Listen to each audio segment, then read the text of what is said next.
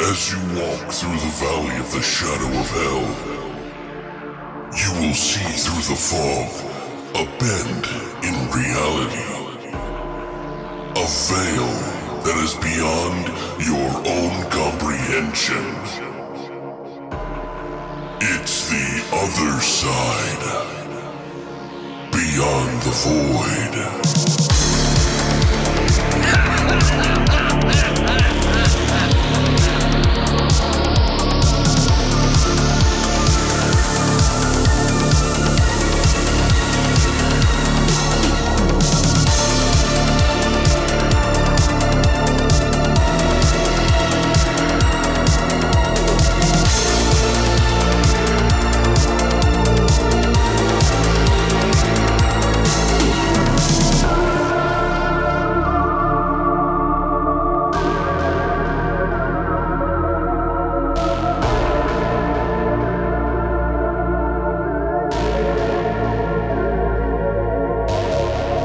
What's up, guys, and welcome back to Beyond the Void Horror Podcast. That's right, it's episode 345, and we got a couple of evil fucking films for you today.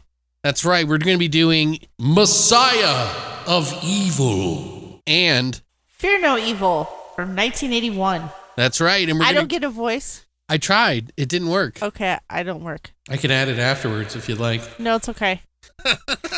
Anyway, guys, so today we got a couple of movies. These are very different films from one another, but they did have the words evil in them, and I hadn't actually seen these. So I think I might have seen one of them many years ago. Right. But it's so faint, I would have never remembered much about it other than, and I think it was the Fear No Evil one. Well, of course, because that's from the 80s. Right. I would see more 80s films than I have seen 70s films, but that's not 100% true. But I've been on a kick lately, guys. I've been really enjoying these 70s films a little bit. So it's like, I don't know what it is. I've told you guys, we like the blood. We like the red blood that's in it. It's like paint. And there's some of these movies that are trying to be like the zombie films. Some of them that kind of remind me of like a bunch of different things. So I don't know. I just been lots of occult movies. Yes, there's a lot of that. That's for sure. That's because of the whole satanic panic thing from the 60s on the way into the 80s. So scary. Yeah, because, you know, God and the devil. Yeah. Hell, scary. Hell. But yeah, there's some really interesting trivia on some of these movies, so you're going to want to stick around for that. So if you want to watch these movies, you can check them out on Prime Video. I think you can rent them or whatever on there. Christina thinks that you can watch both of them, but I think one of them on Prime Video is Fear No Evil is on Shudder, and it's subscription based only. So if you have Shudder through Prime Video, you might be able to watch it. I could be wrong, but either way, they're both up on streaming services if you want to watch them or rent them. Christina, how are you doing? I'm okay. How are you? I'm doing pretty good. Thanks for asking. Are you excited about Voidtober? It's coming up quick. I know. I have to finish the video for Voidtober by Wednesday, this Wednesday. Good luck. I know. But I've been pumping out a lot of fucking shit. So lots of videos. Yeah, I've been really excited about doing Voidtober. We got some stuff in the mail that I really am excited about. That we got the trilogy of Night of the Demons. One of them is the 4K, the first one, and the third one's never been on Blu-ray. So super excited. It came with like 6 fucking posters and like what we're gonna do with those? 6 different slip covers. Like what the fuck? Like the originals, and then there's the new covers for them. And I'm like, I don't even know what to do with them. I'm just going to have to stick them in the shelf. Yeah, just stick them in the shelf. Put an empty case in there. And for each one, you know? Yeah, you should. Anyway, super glad about that. There's so much stuff coming out, too, lately that I'm just like, God, I want to get it. Like, I don't want to get the 4K Hellraiser quadrilogy or the quadrilogy or whatever. The quartet or whatever they fucking call it. And that's all 4K from the first 4 films. And then I also want to get... They got The Prophecy now on 4K, the first 3 films. Daryl on 4K from Vinegar Syndrome. It's like too much. And I got to save for a computer, guys, because my computer's dying and it's not doing so well. Like, I don't know if it's the drive or what, but fuck. So I've been trying to do everything I can. So that includes making YouTube videos so that we can get a little extra Skrilla coming in, you know?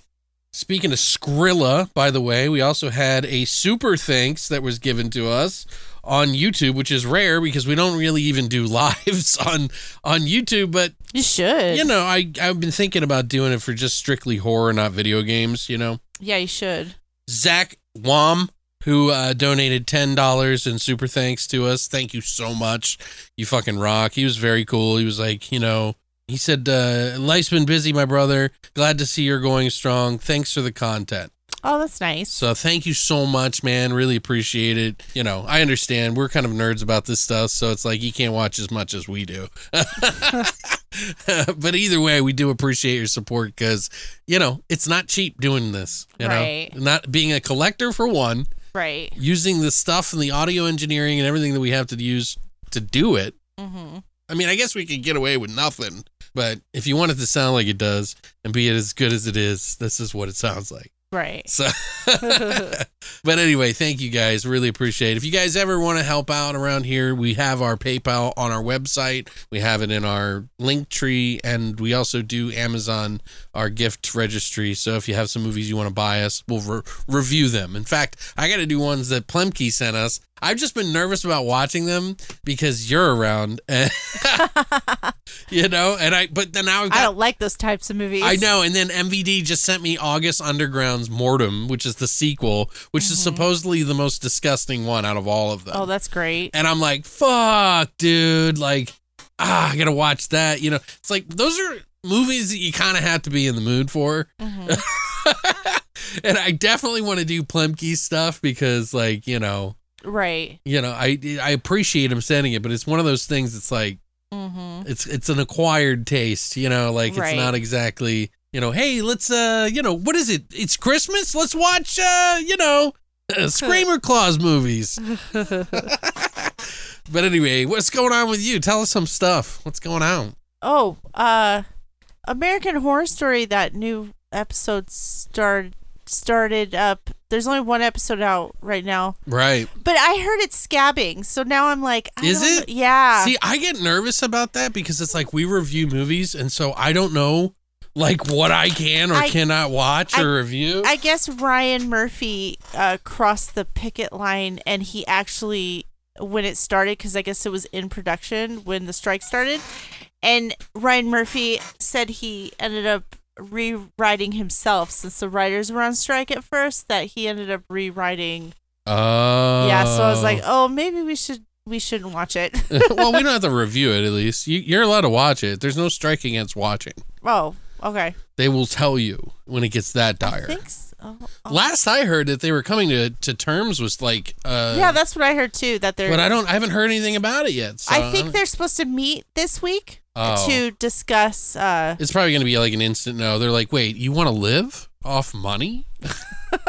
Excuse me, sir. This is America. Yeah. Excuse me? How the fuck am I going to hang on to the $5 trillion that I have, you know, sitting in an offshore bank account from all this? God. I know, and the auto workers are on strike. All we want is just 2 more ramen, sir. Can we have some more, sir? I'm supposed to do this thing at work next week. Yeah. Where I'm supposed to like talk about myself, and I kind of want to be like, yeah, I wish I could afford groceries. You know?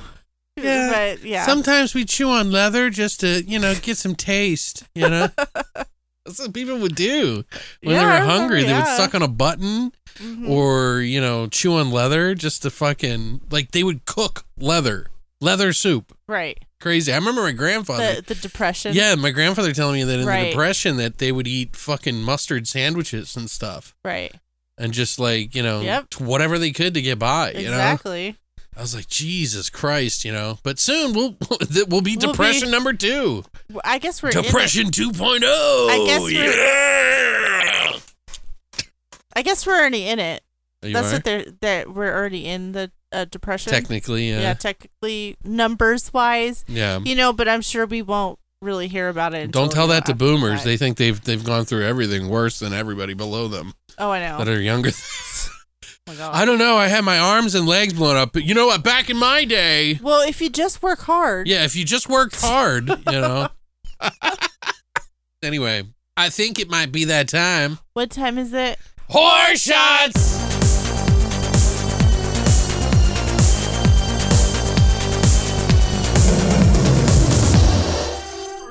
right, guys. So we decided that we're going to do a movie. We're going to do a movie. Yeah, shut up. We're going to do a shot based around the movie Messiah of Evil, which has a bunch of people that are always staring at what they're waiting for. A blood moon. So, yeah, we're going to have a blood moon here. It's 2 ingredients. Pretty easy. So, Mountain Dew came out with their Halloween flavor this year, the Voodoo, which is a mystery flavor. Right, which I already tasted. Because he couldn't wait. Because I needed something to drink, God damn it! But I'll taste it again. We're going to try it right now. We're going to try it without the alcohol first. See what you think it is, the flavor. I'm curious. Go ahead. It tastes like a nerd. Yeah, but it's something else. Like a grape nerd. Definitely is a candy. It's like like a sugary, like the sugar candies. And I want to say nerds, but it's something else. It's like the pixie sticks or something. Right. Yeah. That's a good point. I'm looking at the ingredients. This is the 0 sugar flavor, though, too, so. I'm pretty sure this is the only one I think they do both. But yeah, it's like a candy. Anyway, we wanted to taste that, and we're going to mix it with a half a shot of tequila. No. I'm taking it. You ready? I got more than you, so I don't want to hear it. It's gross. Ready? Oh. That's gross. It is weird. I like it. Yeah, we don't know what the mystery flavor is. Pixie tequila. Ooh, yeah, I don't know if we should try that, guys. But the Mountain Dew's pretty decent. Yeah, the Mountain Dew by itself. It would be good with both vodka. Both of these are good by themselves. Not but tequila. No. Yeah, that's making me kind of nauseous a little bit. Like, yeah, ugh. that doesn't. No. Yeah, not so good. Messiah of Evil. Yeah, you're supposed to be delicious and enticing, not fucking disgusting. You're supposed to be decadent. You know what I mean? Isn't that what evil is? Is decadence? Like, you know what I mean? Like, that's supposed to taste like a bucket of worms. Not chocolate, like decadence. I'm just saying.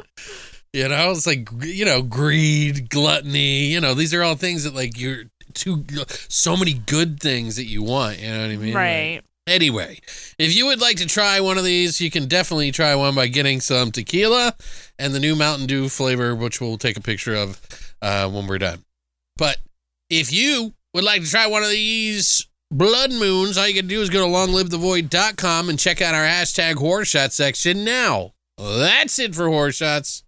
All right, guys. So now we're going to go ahead and jump into our flesh and potatoes. Only 1 week left before Voidtober, guys. That means a lot of fun stuff.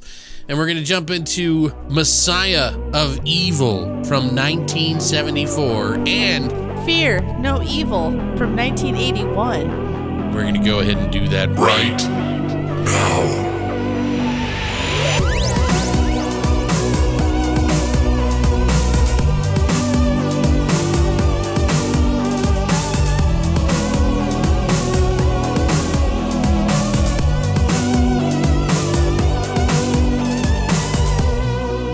All right, guys. Christina starts this off, like always. Messiah of Evil, released December 11th, 1974. A young woman goes searching for her missing artist father.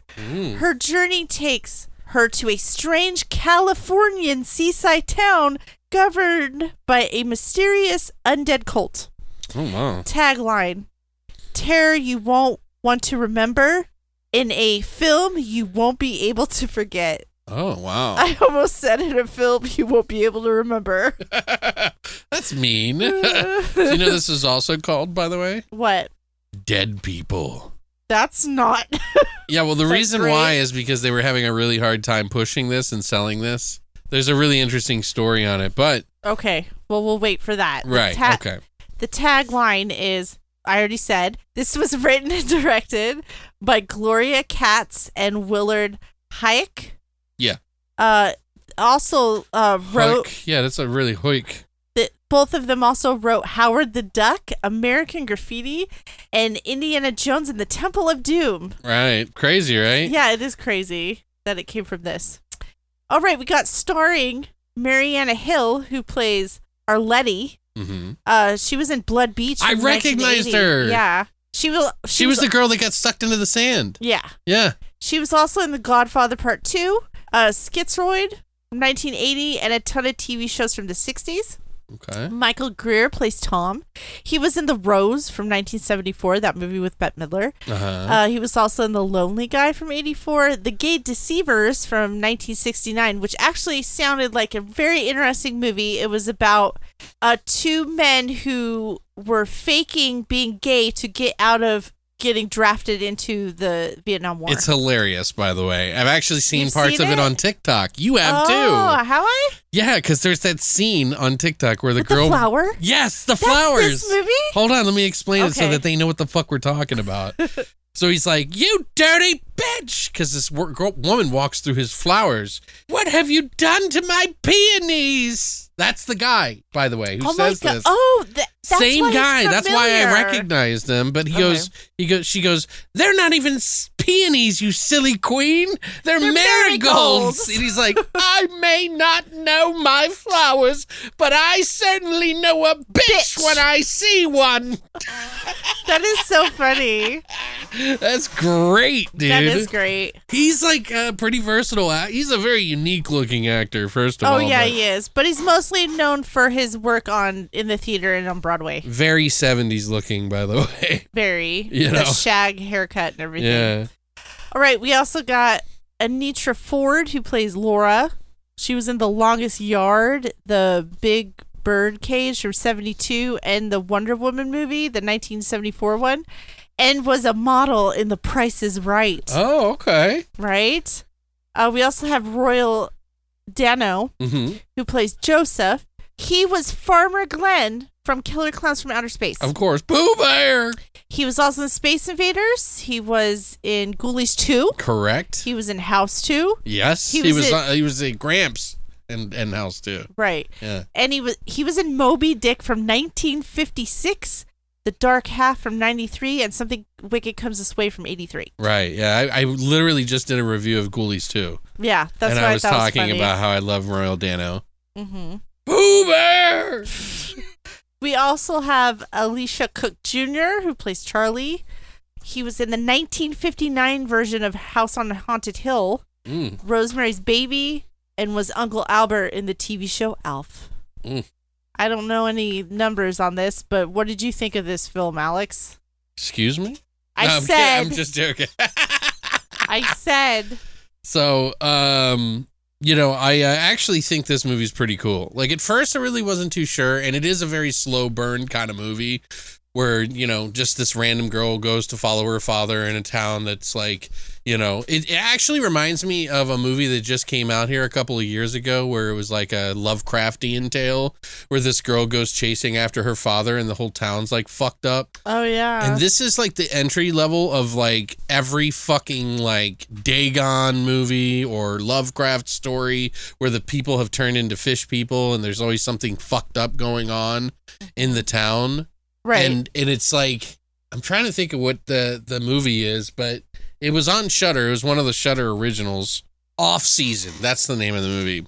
Anyway, it just kind of reminds me of that like desolate town kind of thing going on, which is kind of creepy in itself. And this movie somehow really pulls off the atmosphere in this movie. Where a lot of movies that do it as slow as they do in this movie, as slow as everything goes in this movie, there's no jump scares or anything like that. It's just like everything is out in the open and it's coming for you. And it's like, which I kind of like, because it's like, you just don't know how to anticipate it. You're just like left in this uncomfortable situation in many moments of the film that they don't just jump out and it's like, oh, they're attacked. It's like, no, they toy with these people that get killed every fucking time by these other people who like slowly gather around people and then all of a sudden turn on them. right. And I really like that about this film. It's shot really well. It's very vibrant colors. We watched it on Prime, like the square box one, but there's a new version that's come out that's already like a 1080p version. Mm-hmm. That's because it was shot in widescreen. It wasn't shot in like the box TV box, format. yeah. Like the TV old style format. And it's also very vibrant because it was also, they used the film that was like very colorful back then in the 70s that we always talk about. Mm-hmm. So a lot of movies have really kind of shaded it down a lot, and it's not a very dark film. It's a very colorful film. But yeah, it's dark in the sense of like the story and stuff like that. It's kind of a mix of like a lot of different stories. Like you got Lovecraft, you have like, I don't want to spoil what the other piece is because that would just like kind of give away the whole thing. But there's like, you know, this happens every 100 years, essentially. You don't know why. This girl's going out to find out what's wrong with her father because after her mother passed, her father just kind of disappeared and like went to this town called Point Dune and never came back. And he's like this painter and he writes all these letters to her and they start getting crazier and crazier. Total Lovecraft right there. Like, and I found out that the director is actually a big fan of Lovecraft. So, you know, they wrote that from that perspective. So yeah, I got, you know, different notes of a lot of different things. It does feel like an earlier version of David Cronenberg films, like the Shivers movie, if you've ever seen that. Remember the one we watched where everybody's like trying to fuck everybody and they like end up murdering them? No. Because they want us, they're like attracted to them in some weird way and they like end up killing them. A movie called Shivers that came out in 1975. It also kind of reminds me of another movie that is called The Grapes of Death from 1978. So these are both like 70s films. And so it can't be a coincidence that they all kind of feel that way. And maybe it's just because it's a 70s film I feel that way. But they have this sort of like, you know, these are movies that all were kind of borrowing from the lightning in the bottle that was the Night of the Living Dead in a way. Like they were offshoots of it in some way. Because that movie like was just so big to so many people. It had such an impact in the 70s on filmmaking in general across the world. So, probably why I feel that way, but it still achieves quite an atmosphere. You know, there's not a lot going on. There are a lot of weird characters saying and doing a lot of weird things. So you don't really know who to trust. And that's where I get this like sort of David Lynch, David Cronenberg crossover there, because David Cronenberg does have weird characters, but David Lynch has weirder, more like, what the fuck is going on? What are you talking about kind of things? And like, so it's like a mix of that. We got Lovecraft, we got Suspiria, because some of the paintings and stuff and the color usage that they use in this film, that if it were like amped up to like Argento levels, you would probably get that same vibe from it. So none of these films are probably, I don't know, Shivers might be close to this film as far as like quality, because I wasn't a huge fan of Shivers. I just kind of like it. Right. But the thing is that it is a decent movie, not an amazing movie. It's just got some really good atmosphere and some really decent ideas. Not a lot of gore or anything like that. Just really weird shit going on with like, you know, this dark passenger that they're talking about, a blood moon, a bunch of crazy people going around acting really fucking weird. The scares are really cool because they're not in your face. They're like really slow burn kind of scares where they like I said, like they build up like these. There's a theater scene that I love in this movie that is really great. And I love how they did it. I also love, like every person that died in this movie, there's just something cool that happens. So while they may be few and far between, there's an air about it that I really like. And I think it's worth watching. I am like, at first, Christina, I know, was like, I don't like this. I just get that vibe from you. You didn't tell me. Yeah. Well, it's obvious. Because I like these kind of things and I know you don't. But it is a little bit of a slow burn, but I think if you can get into older David Cronenberg films, and I mean like pre-Videodrome and stuff like that, like his early stuff, you know, I think you can really get into this and try it out. It's I'd probably give it about a 6 or 6.5 out of 10. And it's growing on me. In fact, the movie just got a limited edition release that's on pre-order. It comes out on October called it's from Radiance Films, and there's 2 different versions. There's one with a gigantic book with it, and then there's one with just a thing, and I'm seriously considering picking it up because I don't think you're gonna be able to find it. Right. And I think that they said they brought the colors up like the movie was supposed to be. Oh. So I'm kind of curious. That's interesting. Yeah. So anyway, Christina, what did you think about this one, though? But yeah, like you said, it's very atmospheric. This is an atmospheric film, which I don't really like atmospheric film. Sorry, my Mountain Dew's like coming up. It's like I can't take She's it anymore. about to puke. Sorry. But yes, atmospheric, which to me it was boring. It was boring. It was slow. It was a slow burn. I mean, was it the slow burns that I've seen? Yeah, it was okay. I like the mystery but of it, though. I don't, because the story was very bland and it really didn't go anywhere, and there wasn't really an explanation for all these things going on, or they tried and I just wasn't paying attention. I don't know. But, you know, I it's very, very 70s, though. The music was very psychedelic. Oh, yeah, I love that. You know, you could tell they just discovered the electronic keyboard. You know what I mean? But it did fit well. It fit in well with the atmosphere and everything. Everything went together okay, but I don't know. Something that You mean really, like the Moog sounds? Yeah, and you could tell it was like brand new, but it fit well. I love the the sounds movie. of them. Yeah, I really do. Yeah, it's like I love that minimal psychedelic synth sound. Yeah. It's really cool. Yeah, it works well in the movie. The one thing that after seeing the movie that really bothers me about the movie is the fucking title of this movie makes no goddamn sense. And I have a feeling you have a story to share in the trivia. No. But I don't understand why they didn't call this Blood Moon, because really it's about the blood moon. I don't know. I thought, well, then I was like, oh, maybe there was another movie called Blood Moon, but there wasn't. The only other movie was from 1997. It was a martial arts movie with Gary Daniels that was called Blood Moon for some reason. Maybe at the time when they name movies like Blood, something like that, people would expect this like heavy, heavy gore movie. So yeah, maybe they didn't want to go like Blood Feast. But it's very occulty. Blood Moon, just the phrase is very occulty. So it's a messiah of evil. It doesn't make any goddamn sense. There's no fucking messiah. Yeah, there is. You just don't. We'll talk about it. Okay, we'll talk about it. And then the ending of the film, I won't spoil anything, but the ending, which is the beginning, was disappointing and nothing really was explained. And then, like, when people go missing or if, like, your memories get blacked out, I mean, people question things. And it's like nothing was questioned. It was just like, lock it up, put it away, you know? There was excuses for everybody that disappeared.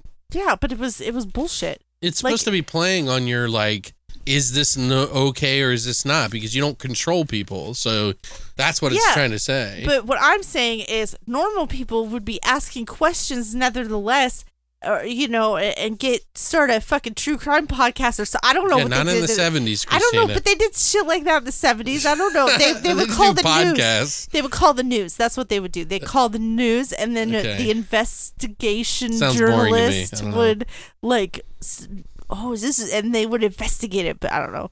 Yeah, I don't know. It was kind of boring. I'll give it a 4 out of 10 though, just because for a 70s movie. Clearly, she's wrong. She doesn't have good taste. So no, this isn't the type of movies I like watching. That's why. I'm just teasing you. I'm just trying to give you. I totally disagree. So technically it's like about a 5 to a 5.25 between the two of us on a BTV scale.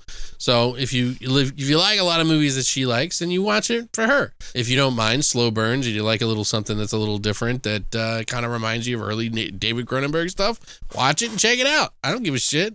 I think it's pretty decent. I think it's a cool idea for a very independent film that they just went out and made it on their own.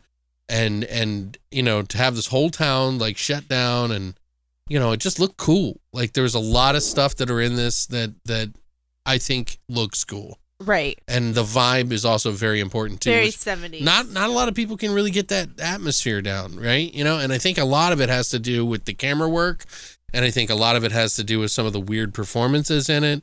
And I think some of the camera work, lighting, like characters, and then music, all of it works together. It does work together in some fashion, even if it's not a 10 out of 10. You know what I mean? It's still pretty to look at. There's stuff in it that I think you can enjoy. So, but we do have not me though. Not me. I can't. Of course. Well, you don't enjoy anything. I'm just kidding. Enjoy this Mountain Dew. Yeah, I know. All right, guys. So if you don't want anything spoiled, go ahead and check this out. You can, like I said, check it out on Prime. Watch it.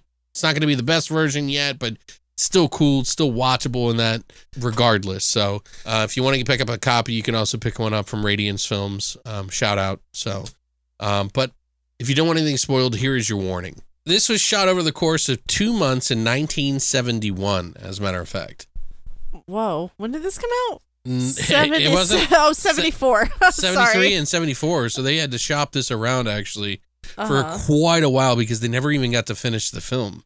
Ooh. Yeah, like the whole ending is supposed to be a little bit different, not as like Which I artsy hated. looking Okay. or whatever. But the camera, the people who do the film company, who was Technicolor, Right. they actually helped cut it. Oh. And put it together with them. They shopped out around a work print for a long time to a lot of different people. And a lot of people weren't really digging it, so they were like, look, you're killing your movie. Why don't you just stop and we'll just like put it out what we can. And Technicolor helped them out. At the time they were like going through some sort of strike or something like that. So they wanted to get the work print back. Dad actually had to steal the negative out of the fucking labs at one point in time just to try to sell it, because it would have just sat on the shelf forever, but a lot of the extras in the film were also NASA employees, by the way. Really? Yes, because at the time there was a huge lull in the aerospace industry. So they had all these people that were living in that area who needed to get a job. And so they just hired him for cheap, to do this independent film. Wow.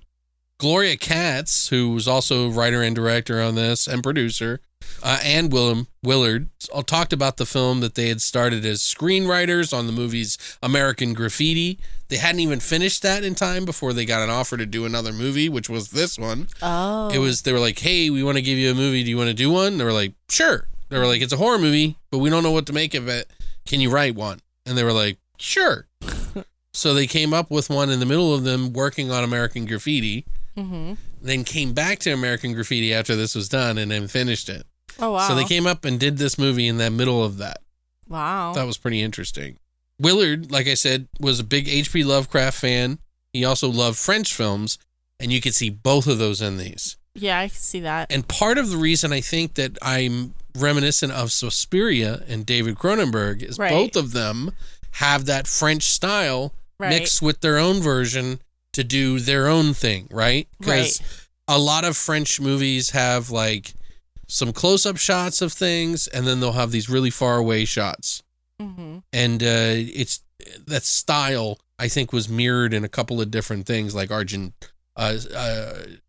Argento might have gotten some of that from French films and done Suspiria in a way like that. You know what I mean? Because French films back in the day were really different. That's what I'm getting at anyway.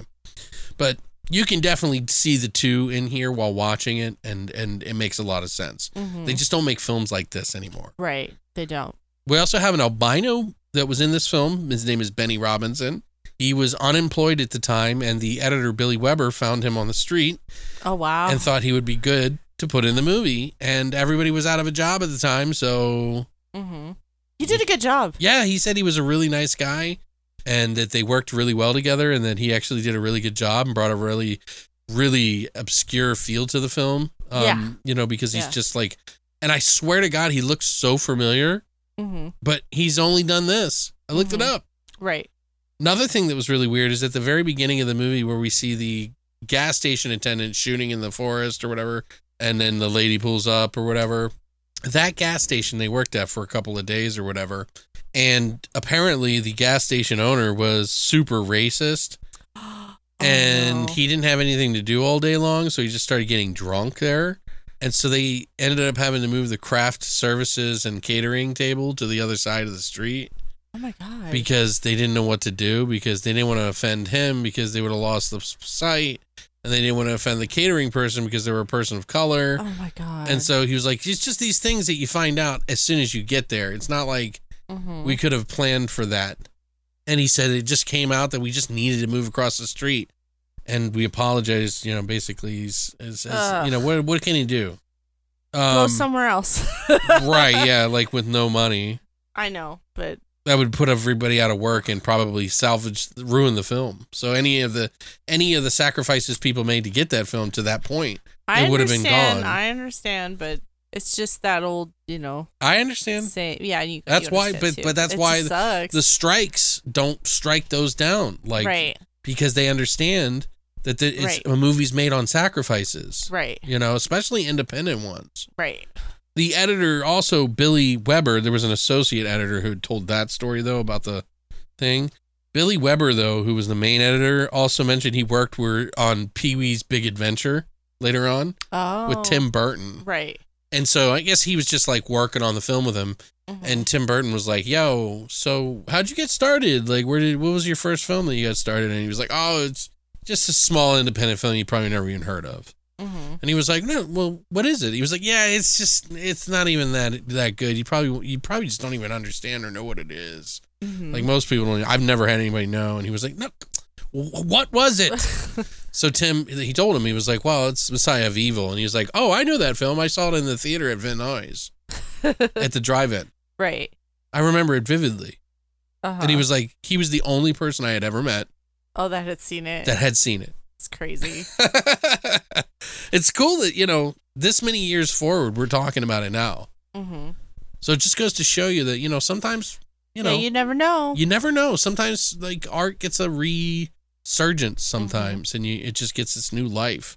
Gloria Katz, the writer and the director, is the lady in the ticket booth for the theater when Tony goes in. Mm-hmm.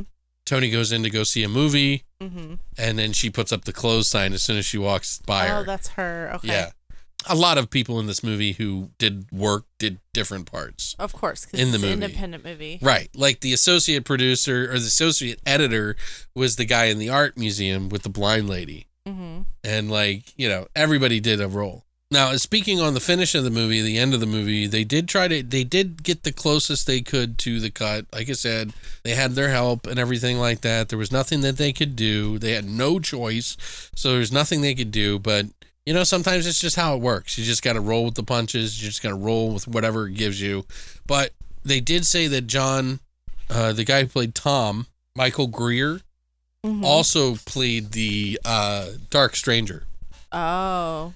And there's some theories on that as to what that means, actually, because... Right, because they didn't explain anything. Yeah, and like they were trying to sell this film, and, like, nobody would fucking, like, understood what the fucking point was. Mm-hmm. You know, they were like, what's going on? Like, I don't really... Is this a zombie film? I don't really understand. Are they zombies? Mm-hmm. There's something else. It's like, if you stay in this town for X amount of time... You're going to turn into a zombie, essentially. Right. Because you're going to die and you're going to be a part of this evil, the Messiah of evil. A Messiah isn't necessarily a bad thing, right? An evil Messiah would be like the anti-Jesus, right? Right. Because Messiah, the shepherd, you know what I mean? Like, so he comes back every 100 years. Oh. You see what I'm saying? Like, there's something about that I think that people are making comparisons to.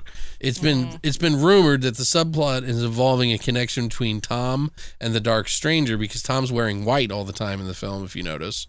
Oh, he is? Yes. Oh, okay. He's wearing a white suit in almost every scene. Mm-hmm. And the Dark Stranger is in dark colors, and Michael Greer, who played both those roles, there's a scene where Tom tells Arletty of a dream he had similar to the legend of the Dark Stranger, and during an interview before the filming, Greer said he would be playing the role of the devil's son in this film. Oh, okay. So the Messiah of Evil is technically the Antichrist coming to reclaim his throne of Earth. And Tom is in a way the anti of that. Oh, okay. His character in his role. Anyway, in the beginning of the movie, you hear something about the girl talking about screaming or something like that. Right. She narrates the line, "No one will hear you scream. No one will hear you scream."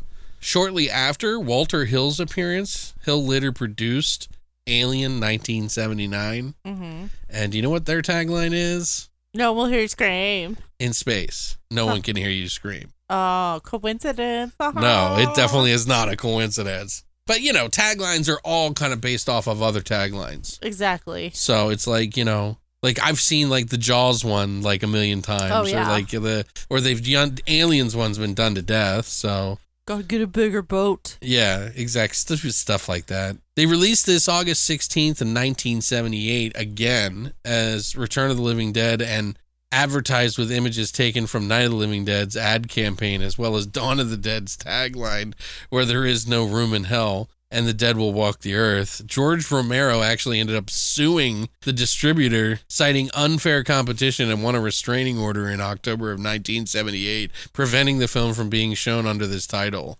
Wow. Isn't that weird? No, because of everything George Romero went through and like you know what I mean? I don't blame him. Yeah, he gave that movie to society, essentially. Yeah, pretty much. The biggest thing of his life. You know, although I would say Dawn of the Dead to me is probably the better film overall. But, you know. But yeah, that was the beginning. And that, what's it called? Night of the Living Dead was Jesus Christ. Sorry, I wanted to say Return of the Living Dead. I'm like, that's not it. Night of the Living Dead. It's a classic, and it was the first of its kind, you know. And it's still good, and it's still well, you know makes what's sense funny? Today. Return of the Living Dead wasn't even used until later. Right. By John, who did Night of the Living Dead with George Romero. Right. John Russo. Mm-hmm. So it's like, what the fuck? So like he got that name, Return of the Living Dead, from that movie that they tried to use. Right. So it's kind of funny. Like I never knew that. Yeah.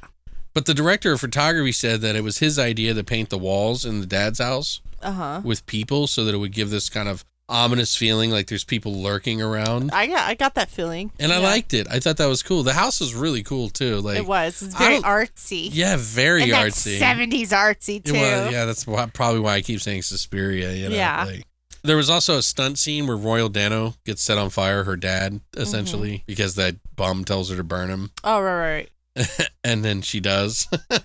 That was the first stunt this person had ever done. Oh my God, how scary. Yeah, he went by the name Buddy Joe Hooker. Did he get burns? No, he actually went on to make a successful business because of this film. Okay, good. I didn't need another. It looked like he was really not doing too good at the end, because when I saw him drop on the floor, I was like, I really hope that's not Royal Dano. Oh, yeah. You know?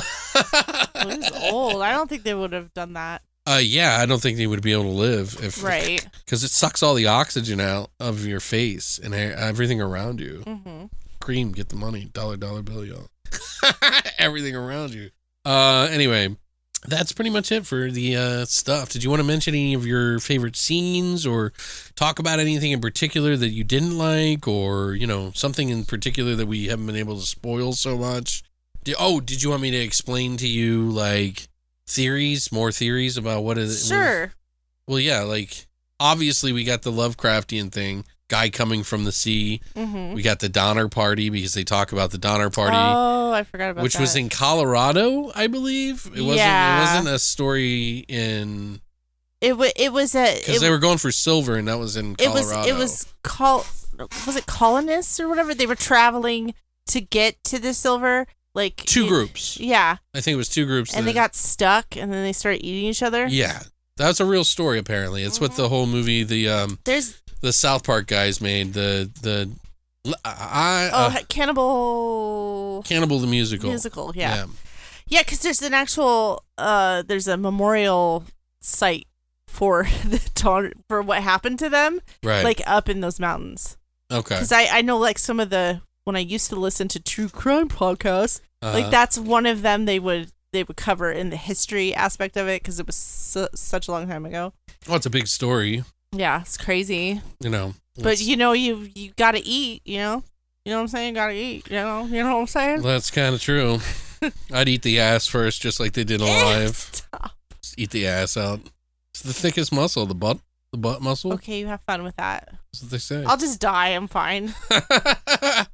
So the beginning of this movie, there's like a man running into some music. It didn't fit. Like music did not fit. No, it did not. But it was weird, and it was like captivating, because this little girl opens up the gate and she's like, "You can come in here." And he comes in, he lays down on the ground and reaches out to her. Apparently that girl was the editor's cousin. Or no, the director of photography's cousin or something. Okay. Like that. It's funny. No, it's the editor's cousin. That's what it says here. And she slashes his throat with the razor blade right in the beginning. Do you remember? That's right, yeah. And then we get the girl she's like locked up in some asylum. An asylum, yeah. And she's talking about nightmares and dreams. And screaming. And then like all of a sudden she's like got a letter, and I was like, yeah, I think this is supposed to take place, like what happened, why she's in the fucking place. Because a lot of Lovecraft stories start out that way. It's always like a retelling of like how they got there, yeah. Or like through letters, or Like the whole letter thing back and forth is like something that I've seen in different representations of Lovecraft, different versions of games and things like that are borrowing from it. Right. It's a big trope. I guess I'll point out one of my favorite scenes. I can point out one of mine. Okay. I just found it. So there's this one other girl, and she's deciding to leave the house. So she starts walking through this like empty development. Right. And all of a sudden, the albino man pulls up in a pickup truck, and there's people in the back. So she gets in the truck with him to go to town, and she notices rats are running around her feet. Yeah, so he picks up a rat, and then he says, "I eat them," and then he bites the rat. She's and like, the "What blood, are you doing with rats? Are they your pets?" And he's like, "No, I eat them. I eat them," and then he bites the rat, and then the blood just like goes everywhere. So then she like hops out of the car. And then she makes it to town, and then she goes to the grocery store, Ralph's, and the grocery store's like empty, right? So she walks all the way to the back, and there's a bunch of people just sucking on meat, like in the meat department, just sucking on the raw meat, like in the middle of this empty grocery store. So she freaks out and start running, and they follow her, and they lock her in there, and then they start eating her in the middle. Kind of of the reminds aisle. me of Bud the Chud, part 2 of Chud. Because I don't remember. They eat frozen meat, I think, in that. Oh, is it? Yeah, like it's just weird. You're Yeah. sucking on fucking raw meat like that. You know what I mean? It's just weird. I love that scene too because then she gets chased through the whole place. Yeah. One of the other things I really like too, she gets chased through the whole thing, and then they like tackle her, and then all of a sudden you just see blood on her sides and stuff, and it's just like they tear her apart. One of the other things I like is there was 2 things. So every time they go to the city, there's always something bad happens, right? One of the things, just little subtle things like this guy just running, looking at fucking Tom when Tom goes into the city. And then like these little interactions with all the people that he meets there. Right. And just their crazy talk in the movie. Like it was just really unsettling. And it's just like if you start seeing somebody running like that, it just kind of makes your instinct of like fight or flight kind of kick in. And it's like, what do you do? Like I love that kind of thing. Like okay. Oh my gosh, should I help? They're clearly running from something. I don't know what it is. But when they're looking at you in the dead in the eye and then run past you, or you're like, what is going on? Anyway, it just adds to this sort of scare. And then one of the biggest scares in the movie, I think, is the Tony kill. And Tony like goes down to the theater. She notices something's weird. She can't really put her finger on it. She's just taking the car down there. She goes to the theater, buys a ticket. She doesn't even know what movie it is because that's just how you did it back in the day. Right. And then she goes and sits down in some fucking Western with, what's his name? I think it had Sammy Davis Jr. In the movie. It looked like it. It looked like Sammy Davis in a cowboy Jr. hat. Yeah, and it was, what did you call it? From the West? Gone with the West. So it's probably from the 60s, 50s? 1974. It starred James Caan, Stephanie Powers, and Sammy Davis Jr. Yep, there you go. So, but anyway, she goes to see the theater, and she sits down, and she notices like people sitting in very weird spots. But she just kind of brushes it off because that's what you do as a human being. You're like, okay, that's weird, but I'll just keep an eye out on that, and I'm not going to really worry about it. And she just eats her popcorn. And as she's watching the film, it kind of speeds up in this sort of like Darren Aronofsky way, where the film's going. You see her eating popcorn. It's kind of fast. She's still eating it. And then people just keep appearing behind her to sit directly behind her. And it starts filling up behind her by the time the movie's over. And then she's like kind of weirded out. She notices that people are sitting behind her, and she starts to get up, and there's someone that's walking in her aisle towards the way that she's trying to leave. And then she's like, okay, I'll sit back down. She goes the other way, and then she goes, oh my God, there's another person. So she's like, okay, this is weird. So she climbs over the seat, runs to the exit in the back. It's locked, can't get through it. And like the people are just sitting there still playing along. And then she goes running down and starts screaming, and they start climbing over the seats at her really rapidly until she dies in front of the screen, reaching up, and you can see her hand in front of the screen. And she's like getting ripped apart in front of the screen. You don't really see the gore or anything like that, but it's a very cool moment. They did it well. I liked it a lot. But yeah, there's other ones in the movie, but I think that one for me is the best. You like the grocery one the most? Yeah, the grocery and him eating the rat. What'd you think about the end, by the way? Sucked. I did not like it. Didn't really make a lot of sense. It was all over the place. It's like the Donner Party was infected. It happened to the Donner Party. This cowboy or this hunter was like out on the road, and he was telling him the story of the Donner Party, which happened, I guess, 100 years earlier. Mm-hmm. And then he sat down at a campfire with him, telling him that story and that how he had found his master by eating the flesh of a human being. And then he attacked the fucking hunter, and the hunter was dying from the wounds from the guy. He was practically, they said he looked like he was torn in half by like an animal. Mm-hmm. And then the people that found his body, his last words were to tell the story of the Dark Stranger and that he would be back in 100 years. And then they chopped up his body and buried it, which is like, what the fuck? Okay, yeah. Okay, like, so wait, so that the Donner Party, what they're trying to say is that this goes back further than the only reason they were eating flesh at the Donner Party, not because they were trying to survive, but because the Messiah of Evil appeared and made them. Okay, so now I have a theory. What if this Messiah of Evil was Joseph Smith and the Mormons? Because it was that area. You know what I'm saying?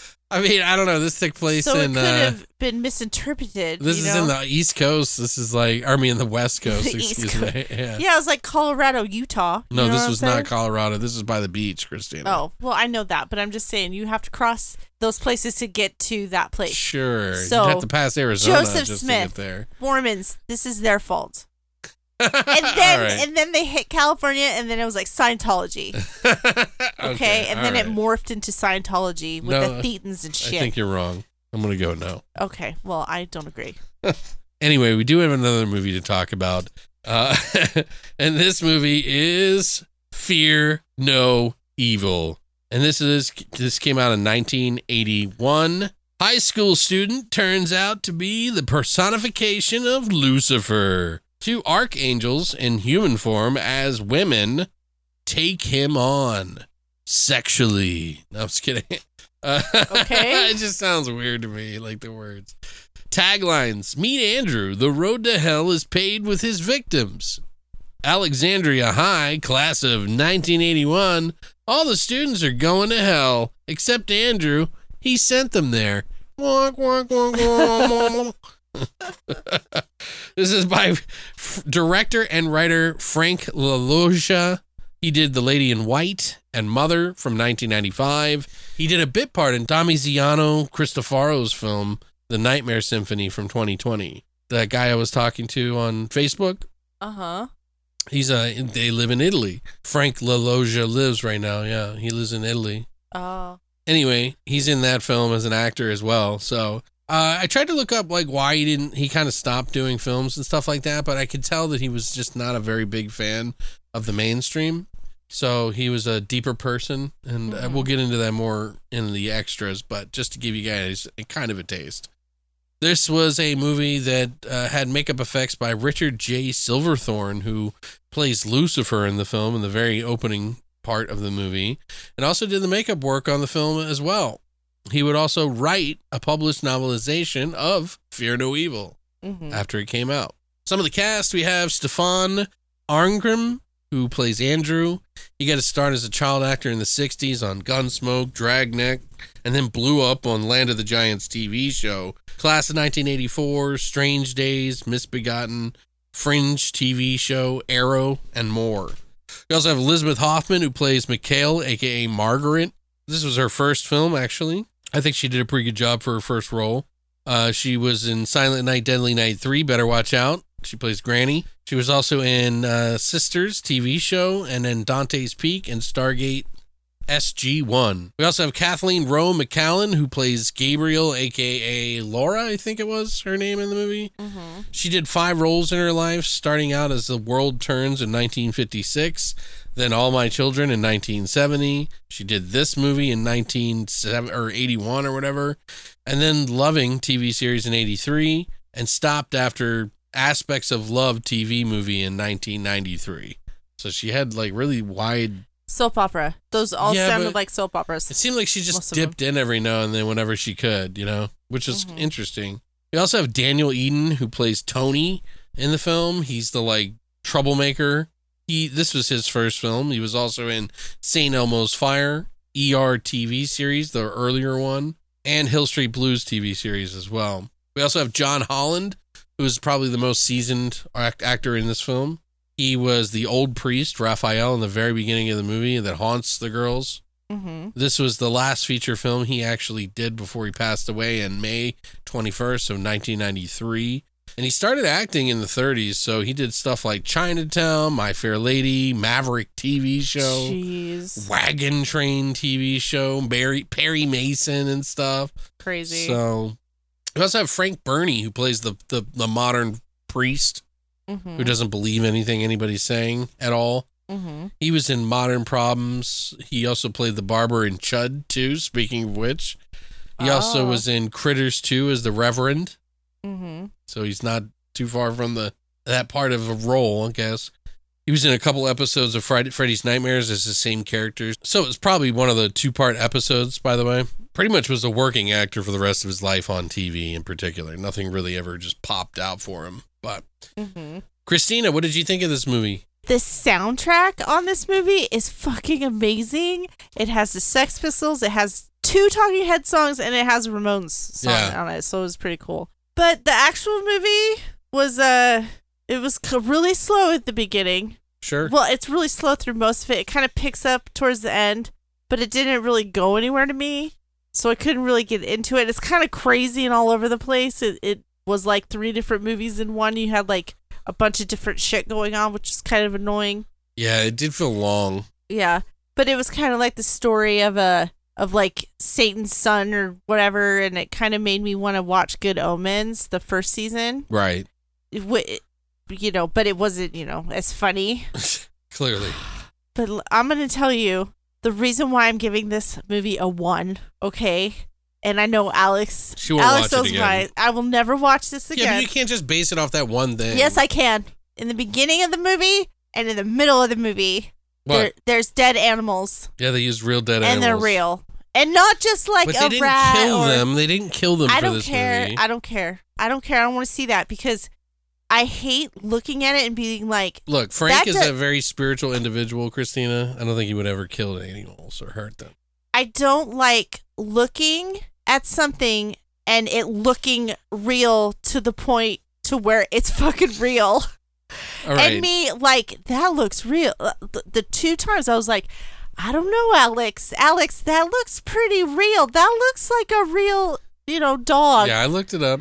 And so he looked it up, and then it totally just ruined everything for me. So okay. I'm very upset. Other than that, though, what did you think of the movie as a whole, regardless of the fucking dog There parts? is no regardless, and it was okay. There was like snippet stuff that was funny. But if that wouldn't have been in there, what would you say about this movie? Is what I'm getting. It was good. It was good.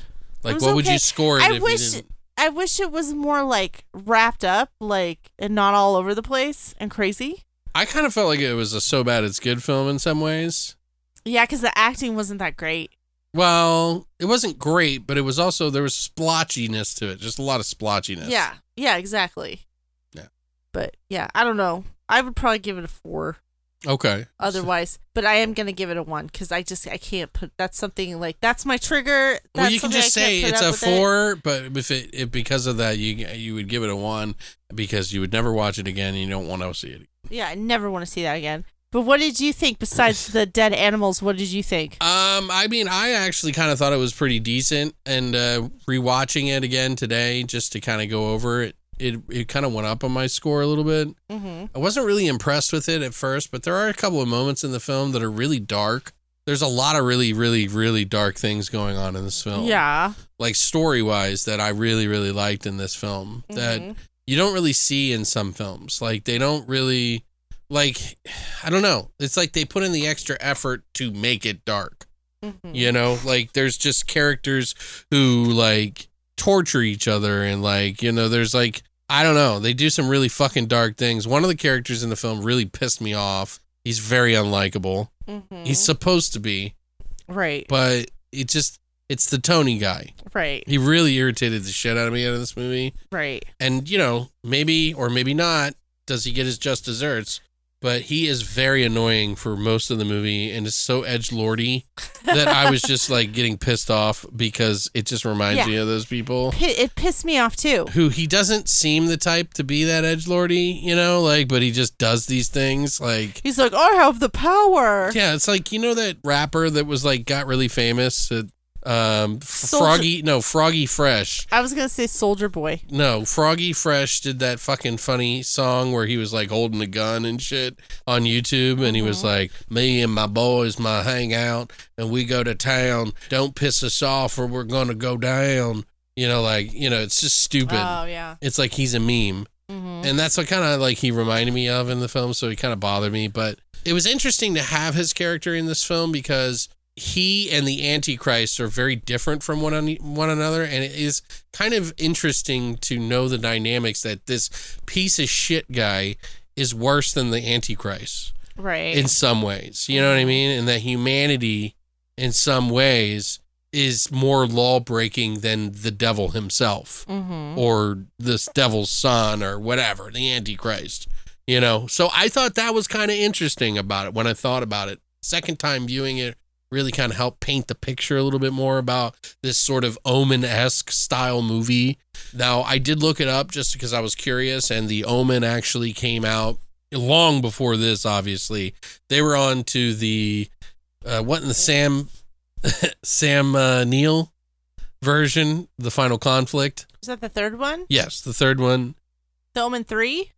Yeah, Omen 3 was actually out at the same time. It came out in the same year, I think in the summer of this 81 that it came out, and this one came out in January. So I got some information on that I thought was really interesting. But yeah, okay. I was like, did it borrow from it? Yeah, but it kind of does stuff that's so different that really sets it apart from one another. But it definitely does have that sort of Omen-esque vibe to it. So maybe if you like the Omen, you might like this, you know, just to point it out. It's going to be a cheaper version of that in a way, and a little bit more artistic in some regards, like the more risky kind, not necessarily the best kind, because this is Frank's first film, and I think it's done well in an artistic way, but it does have like some flaws to his work. You know, it's very splotchy. There's a lot of stuff going on but he also does have like a dark kind of vibe about this whole film that's kind of like mean-spirited and shit like that. The music doesn't ultimately fit, I don't think. It felt like too current for this film. I don't know how to explain that, but it just kind of just felt out of place in some parts. Yeah? Yeah. Oh, I thought they were like just trying to make them like teenagers. It's like right. Well, it's a very American thing to put in like music like that into a film, right? Like it's really popular to have this music in there, like American Graffiti did, or you know, these films that were like in the 70s that were trying to be, you know, big movies, mainstream movies. So in a way, he was kind of showing people that he can make this mainstream movie on an independent level. And that's what I think why he put the big songs in there. It's because he didn't think he needed to be in Hollywood in order to do these kind of things. So with that said, though, there are a lot of splotchy parts in the film, and it does kind of drag in some parts. And you're not really understanding what Andrew's motive is or how he knows these things or anything. You know, it's just like things are happening and it doesn't really make sense and nobody's catching on. The only people who are catching on are these two angels who are not, they're loosely related to him in some way, like from hanging out wise, like they go to the town, same, yeah, the town knows each other. The town. Right. Like the girl, she goes to class with Andrew, and then the other woman is like an older woman who is like Margaret, and she's like the second coming of Mikhail, whatever. Right. One of the angels or whatever. And Raphael was the priest who killed the Lucifer off the first time. And in the very beginning in the film, you'll see it. Like this battle go on that they talk about even in the stuff. So it's like they even show it in the trailer. But yeah, it's just, I don't know. It's just okay. You know, like I like things in it, but I don't love everything about it. The third act is pretty bananas.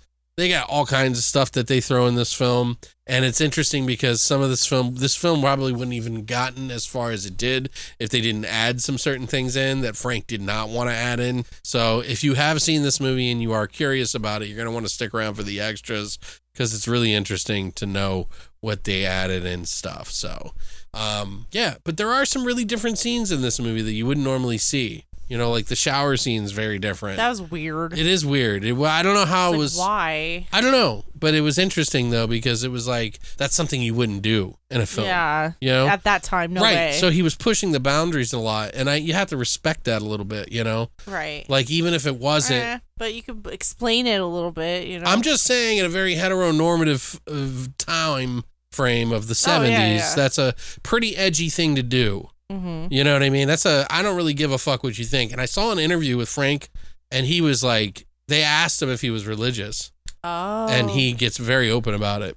Uh-huh. Which is also kind of like, for the times, like, wow. Mm-hmm. You know, and I know that there's like other scientists that would sit down and have these discussions openly like that, but it just seems like a different time that you wouldn't be as open about these kind of things. So I think, didn't have the internet. Right, but I think Frank was an artist that didn't want to sacrifice his vision. Mm-hmm. So, you know, I have to respect it in that regard. I still think that it could have been better. It does feel like a couple of different movies. I think I mentioned that to you, that someone had said that they said it was like 3 different movies or something like that. Right. And it does feel like at least 2, because the third act is so bananas. You're going to be like, what the fuck is going on? I just don't get it.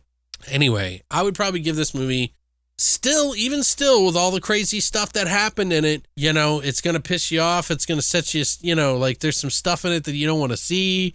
I don't know. It's kind of pushing the boundaries a little bit. I have to give it a little credit for that. So I'm going to give it a 6 out of 10. Mm-hmm. You know, it's not a movie that I'll pop on a lot, just like the other one isn't.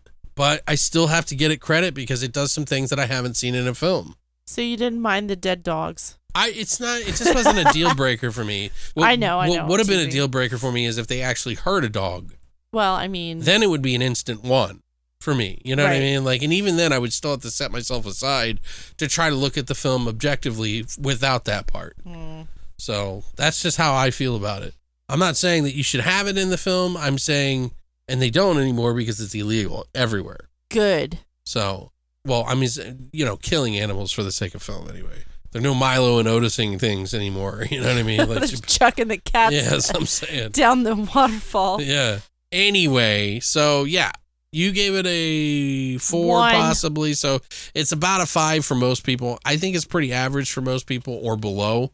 I think most viewers, especially if you're a casual horror fan, you're gonna don't want to watch this. Don't want to watch this. Just watch the clips. But if you're an 80s fan or like 70s films and you're a little bit more open to it, it does feel like a mainstream movie, so it is easier to watch in some regards.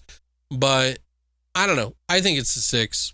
Mm-hmm. You know, so we do have some trivia though, pretty interesting stuff. So we're gonna go over that. If you want to watch this, you can watch it on. Do we watch this one on Shudder? This is the one we watched on Shudder. Yes, this is on Shudder. This is on Shudder. Yeah, you can watch this on Shudder.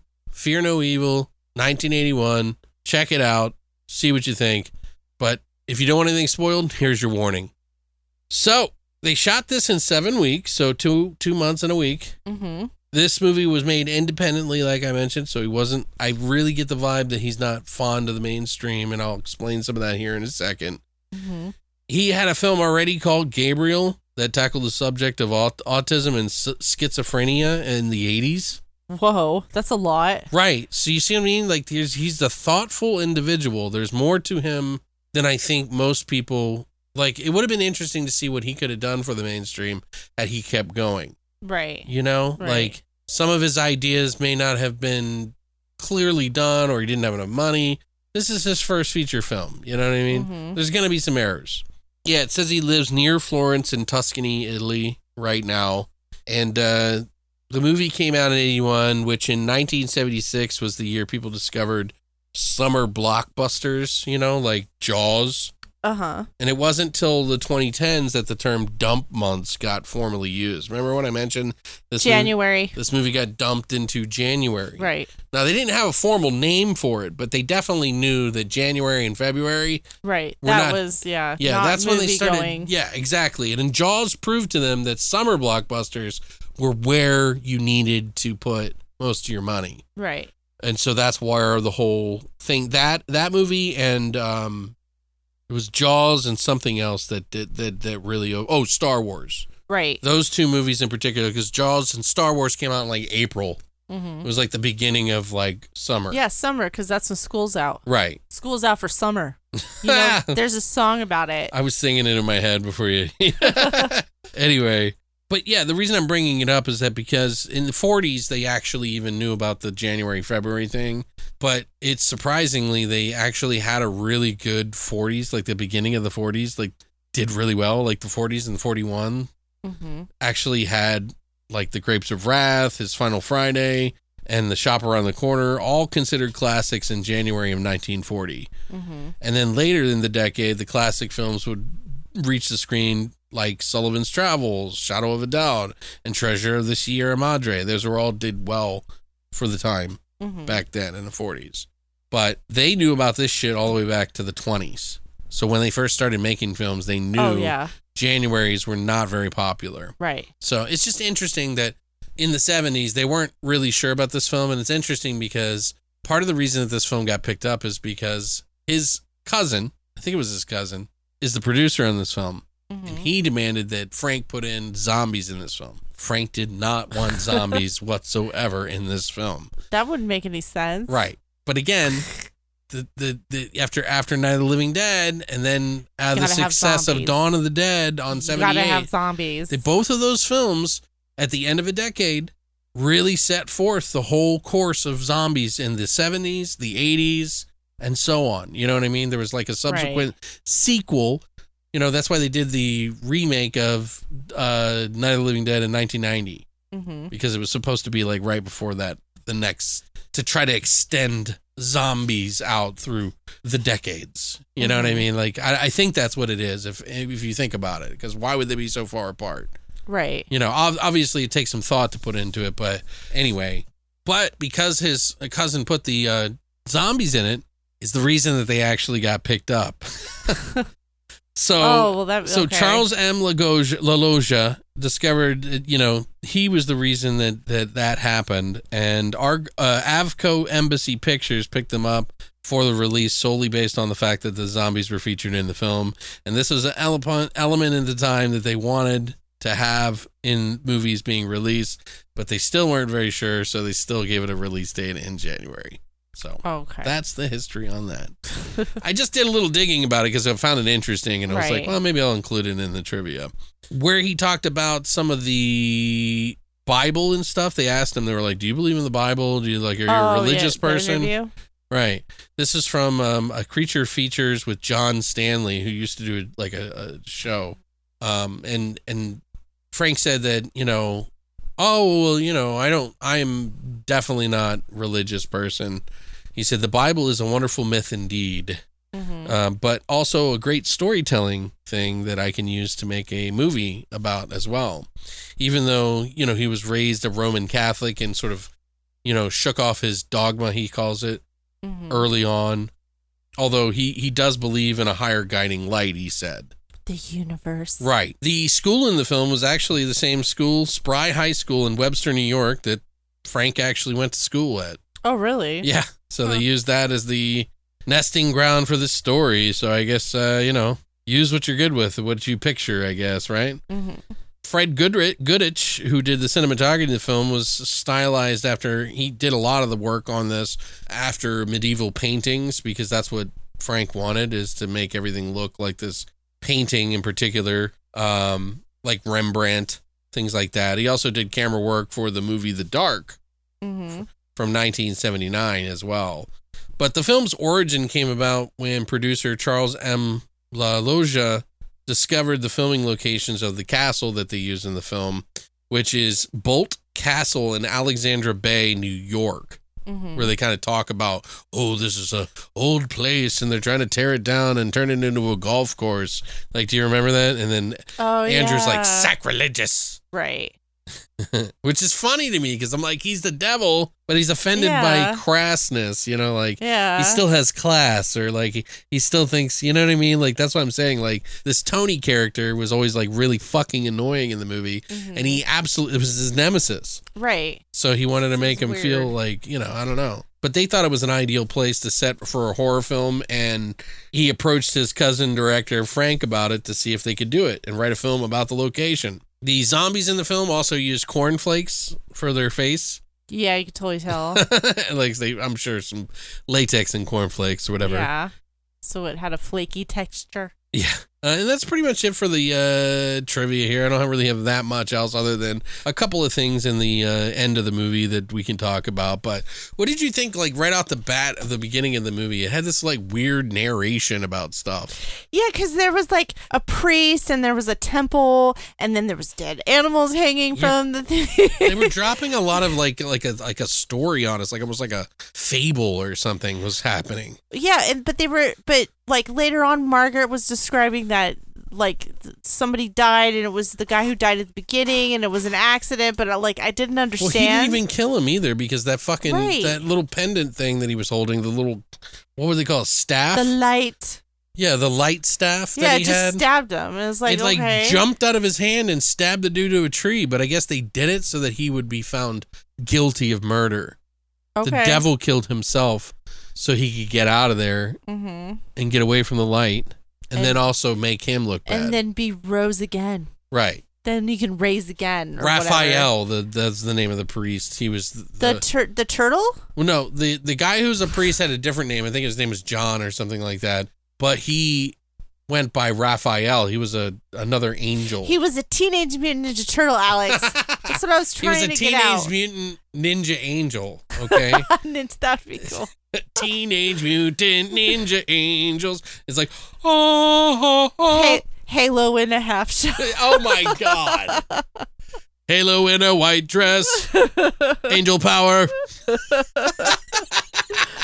Okay, I like the scene. What would they eat, Christina? Because it wouldn't be pizza. It would be like something. Although Frank is Italian, so, you know. Angels don't eat. He'd be eating ziti, you know? Ziti. Anyway. Okay, wait. I did like the scene in the beginning when the baby Satan was getting baptized. Oh, that was cool, right? Like, there's some really cool moments in the film. That's what I'm saying. They lean the baby down, of course, is crying, to, like, baptize him, and then blood just starts falling. It, like, bubbles up. They don't make it seem like it's bubbling, though. Like, they just... No, it's just, like, falling on people. You don't know where it's coming from. They had a tube behind the hand of the baby, and it just starts bleeding into the fucking into the holy water. Into the holy water. Yeah. And then people start bleeding out of the face. Or no, it starts spraying him in the face. Right, but it didn't seem like it was spraying from the baby. It seemed like it was falling from the sky. Yeah, so like they didn't know where it was coming from. What's happening? It was like the demons were flinging shit at them or something. Their poop. And then the mom just grabs the baby and runs out. And then the guy's like, "What are you doing? That's my baby too." And then he hits her. Well, later. Because she wouldn't love him. Whatever. He was jealous of him. That's what she treated him like. But it really wasn't that. It was that he knew that kid was evil. Yeah. Because no babies bleed over holy water. Okay? I mean, that should be like your first sign right there. You know? I don't know. I mean, that's kind of weird, guys. What do you think? Should we go? Let's go to Applebee's. I love the little scene in between where they like rush through like 18 years of his life, and it's just you hear the father, and he's like, "Come on, Nan, he's trying to tear us up. He's trying to drive us apart." And she's like, "Of course you think that, you jealous son of a bitch, you misogynistic piece of shit." Yeah, I know, and it's like, what? No, he bled blood out of the hands and face and everything. Like, what the fuck? Were you not there for this, you dumb bitch? Anyway. Yeah, so then they rush it like 18 all the way to years later. his 18th birthday. And then, like, they do all this high school. No, hold on. You're jumping over the part where I want to get to what happened to his mom. So they have the birthday cake in the beginning, and then the dad's like, he goes to get the son, And it seems like he's kind of like given in at this point in time because like over the years they fought so much. He's just like, I don't want to lose her, I'm just going to try to stay. And he's like, you did a good job, Marion. You did a great job, Marion. He's like, I'll go get Tom or I'll go get Andrew. And then he goes upstairs. And then when he comes back, Andrew's already sitting at the table. And he's like, I thought you were upstairs. And he was like, yeah, Mom thought I was too. I guess I don't know. Because I'm magic. Because he shuts a book with his mind. Yep. His shadow shuts the book for him. Yep. Or something. I don't know what the fuck happened. Anyway, they go down to have cake. All the candles are lit. He's like, oh, you missed one. And he goes to light it, and all the candles around it go out, and so do the power. So he goes to light the one in the middle, and then he's like, here, give me the cake so I can look for the flashlight. Drops it on the floor. She gets upset.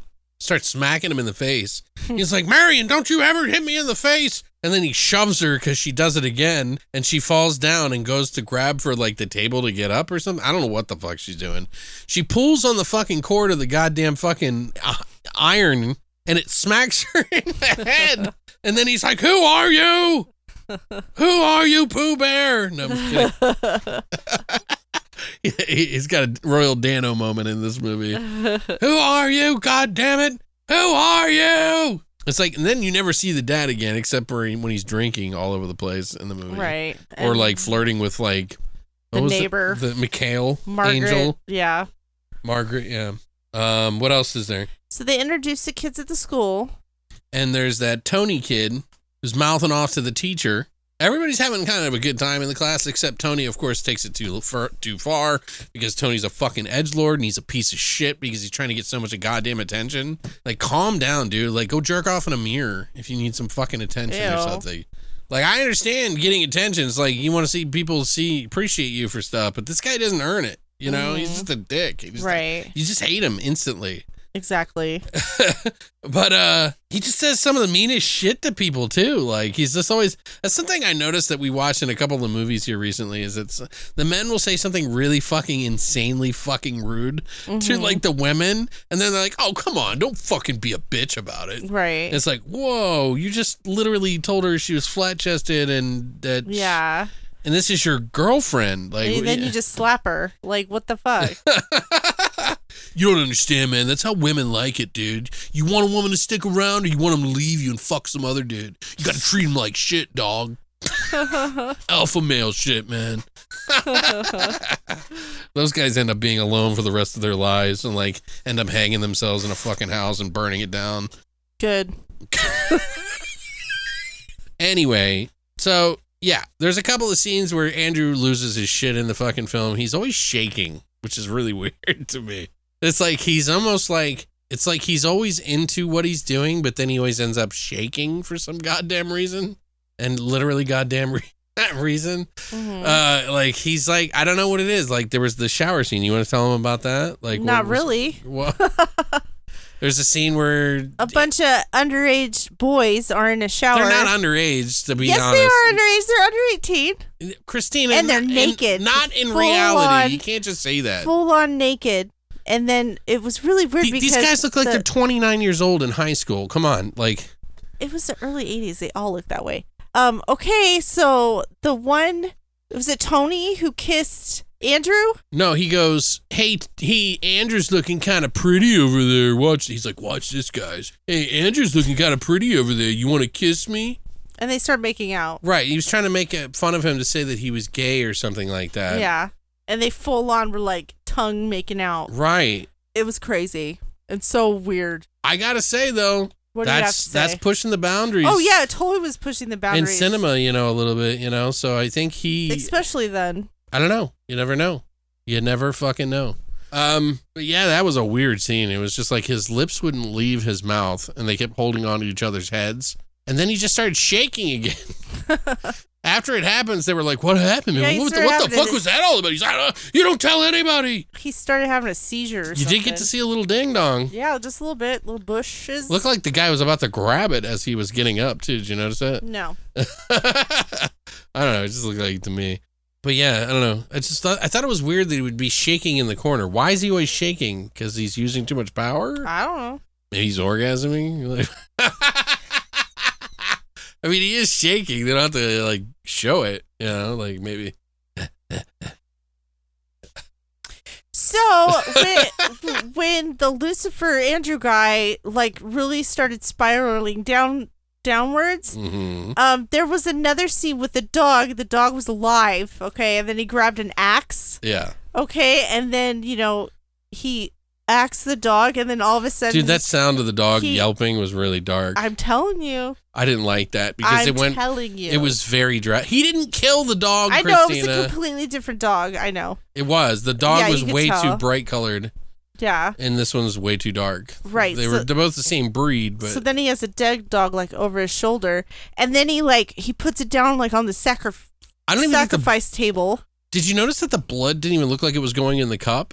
No, it didn't. Probably because it didn't have any blood. When I rewatched it again, when he's like pushing on it or whatever, it looks like there's no, like the blood is fake or something. So he cut the dog's throat, and then he started to put the blood siphoning it by pushing on its neck. Yeah, it was really fucking weird, dude. Yeah, it's not. And then he just started like eating or sucking at the dog, like on the and it was a real dog, dude. Well, then he's laughing and shaking and being weird, a weirdo. Yeah, it was gross. I ended up making a meme about it because I thought it was really funny, and I put it up on TikTok. Yeah, it's already there. You could go see it. Yeah, you should check it out though, because I was like, when we were watching it, I was like, man, he's so goth, like so cool, such edgelord, dude, such a goth lord, man. Oh my god. Because he's like, I am the unholy Trinity. We were laughing at the one point because he said, he was like, I am the most highest. And of she's the like, light. Yeah, of the light. You know? You were like, what the fuck are we watching? No sense it made. What about the basketball scene? We forgot about the basketball scene. Nah.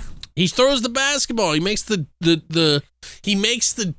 gym teacher go crazy for punishing him for being 54 seconds late and making him do 50 push-ups and 50 sit-ups. Because he was 50 seconds late. And he's like getting unhinged at the kids while they're playing dodgeball in gym class. Mm-hmm. And then all of a sudden he's like, "Yo, you're not doing it right." And he grabs the fucking dodgeball and he's like, "You gotta kill him."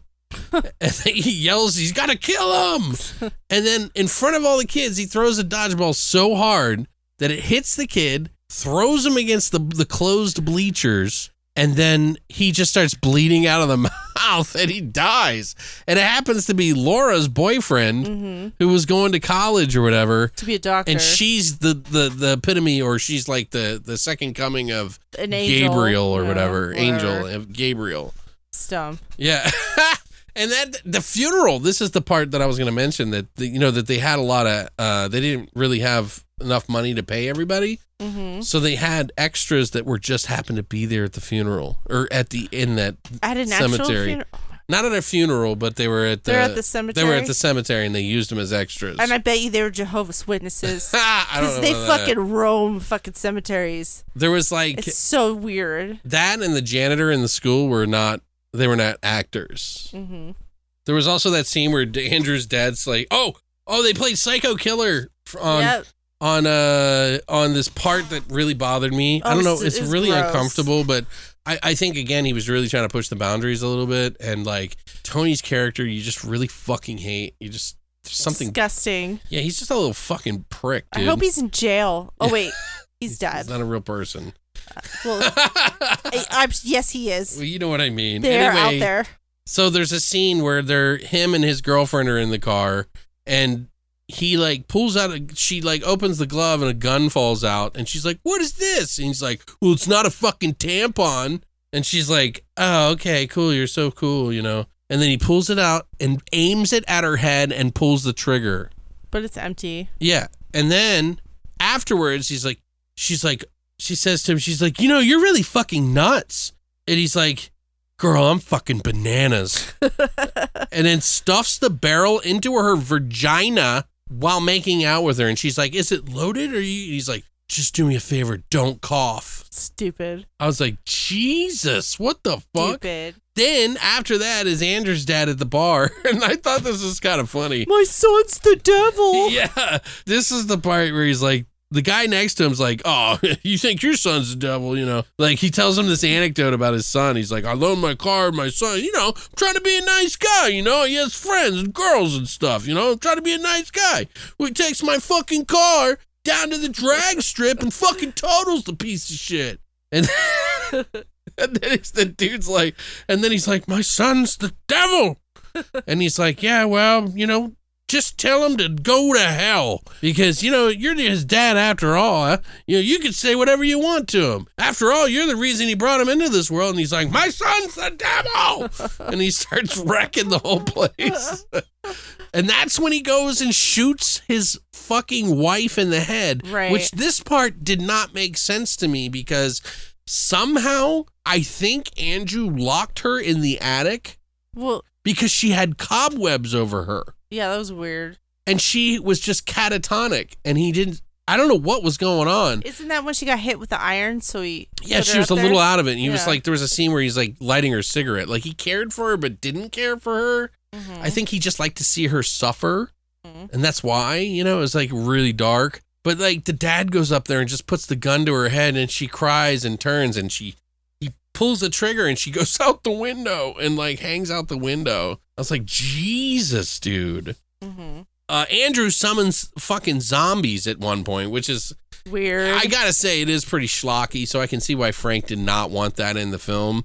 But it got it distributed. But so. Yeah, it added to it a little bit because then the zombies go and this is where it kind of reminded me of an Italian film a little bit, where the zombies go around and start killing people, their friends, because they get kicked out of a place because Tony gets pissed off because some guy pissed on his shoes, and so he tries to beat him up, and they're like, you gotta get out of here, you're drunk. And they go to this island, the island, Bolt Castle Island on Alexandria, whatever. Mm-hmm. And that's when all the zombies like kill him and stuff like that. And while this is happening, there's some like Easter thing going on. Yeah, they're doing an Easter play that they do once every year, and they've been doing it since 1943. I remember, I wrote this down.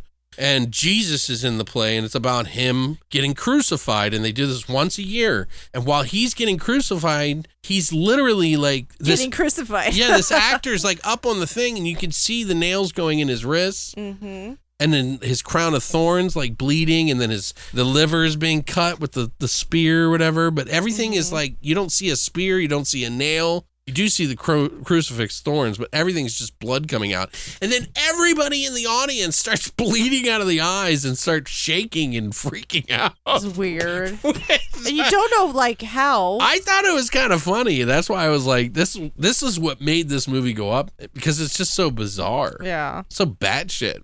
And then everybody's panicking and running, but everybody, like old ladies, have blood just coming out of their eyes and shit. Mm-hmm. And I was like, this is kind of cool. Like, you know, like, right. I mean, it's schlocky, but it's like cool. Like, I don't know. I don't know, something about it. Anyway, the guy who played Jesus Christ in that play was dubbed by the director. Oh. So he actually did the voice of him on the play parts. You know what I mean? So I thought that was interesting. But yeah, I mean, do you want to tell him how it ended? Like, basically, the other girl and the old lady team up. Yeah, to shine the light on him. Right. And then they make him say the prayer. What is the holy... Oh, the prayer? Yeah, prayer? What's the one that we had to learn when we were kids? Our Father, who art in heaven, hallowed be thy name, thy kingdom come, thy will be done on earth as it is in heaven. Yeah, so he said all that, and then he died. Yeah, and she made him repeat it, and then all of a sudden, like, light came out of him or something. Very like, you wouldn't think you'd be killing the devil that way. The crazy thing is, the guy who did all those visual effects in this actually did visual effects on Star Wars. Oh, that's weird. Yeah, he ended up doing the visual effects on Star Wars before that. So I thought that was kind of interesting. That is. I can't think of his name. I think it's like Ryan Cage or something like that. I can't think, but yeah, I don't know. The ending was a little weird. It was like, oh, and it's over. Okay. Yeah, it was weird. Yeah, like there was no like brushing it up. It was just kind of like, oh, okay. I guess wait for the done. Yeah, well, like, when's the next Antichrist? Like, who's going to be Gabriel this time? I don't know. There's something charming about it because it's just so banana weird towards the third act.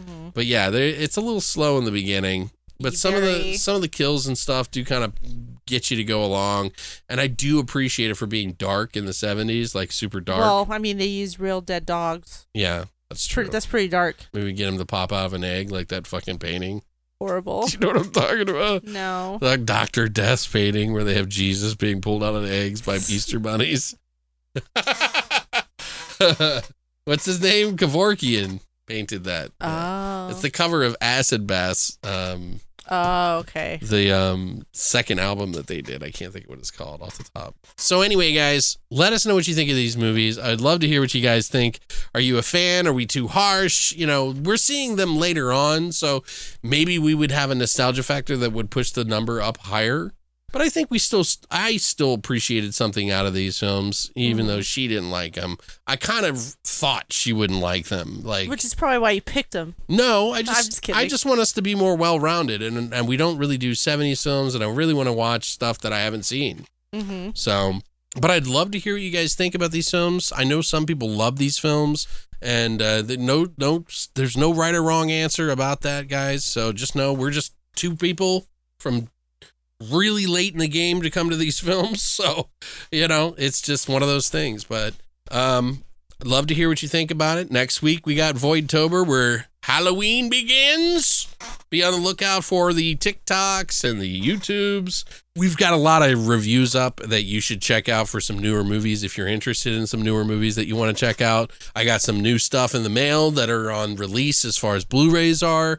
So if you ever are interested in those kind of things, I'm going to be doing some videos for Voidtober that are like the best, or like VHS movies in order, which are the best, or some of my top favorite, like So Bad It's Good films, and other stuff and other reviews and stuff. We've got a lot of new shows coming out. I might even do the Creep Show season because it looks pretty good, and we'll see how that goes. But you excited, Christina? Ecstatic. She didn't have to do all the work that I got to do, so she's like, whatever. Anyway, guys, thank you so much for coming by, and as always, long live the Void. See you on Voidtober.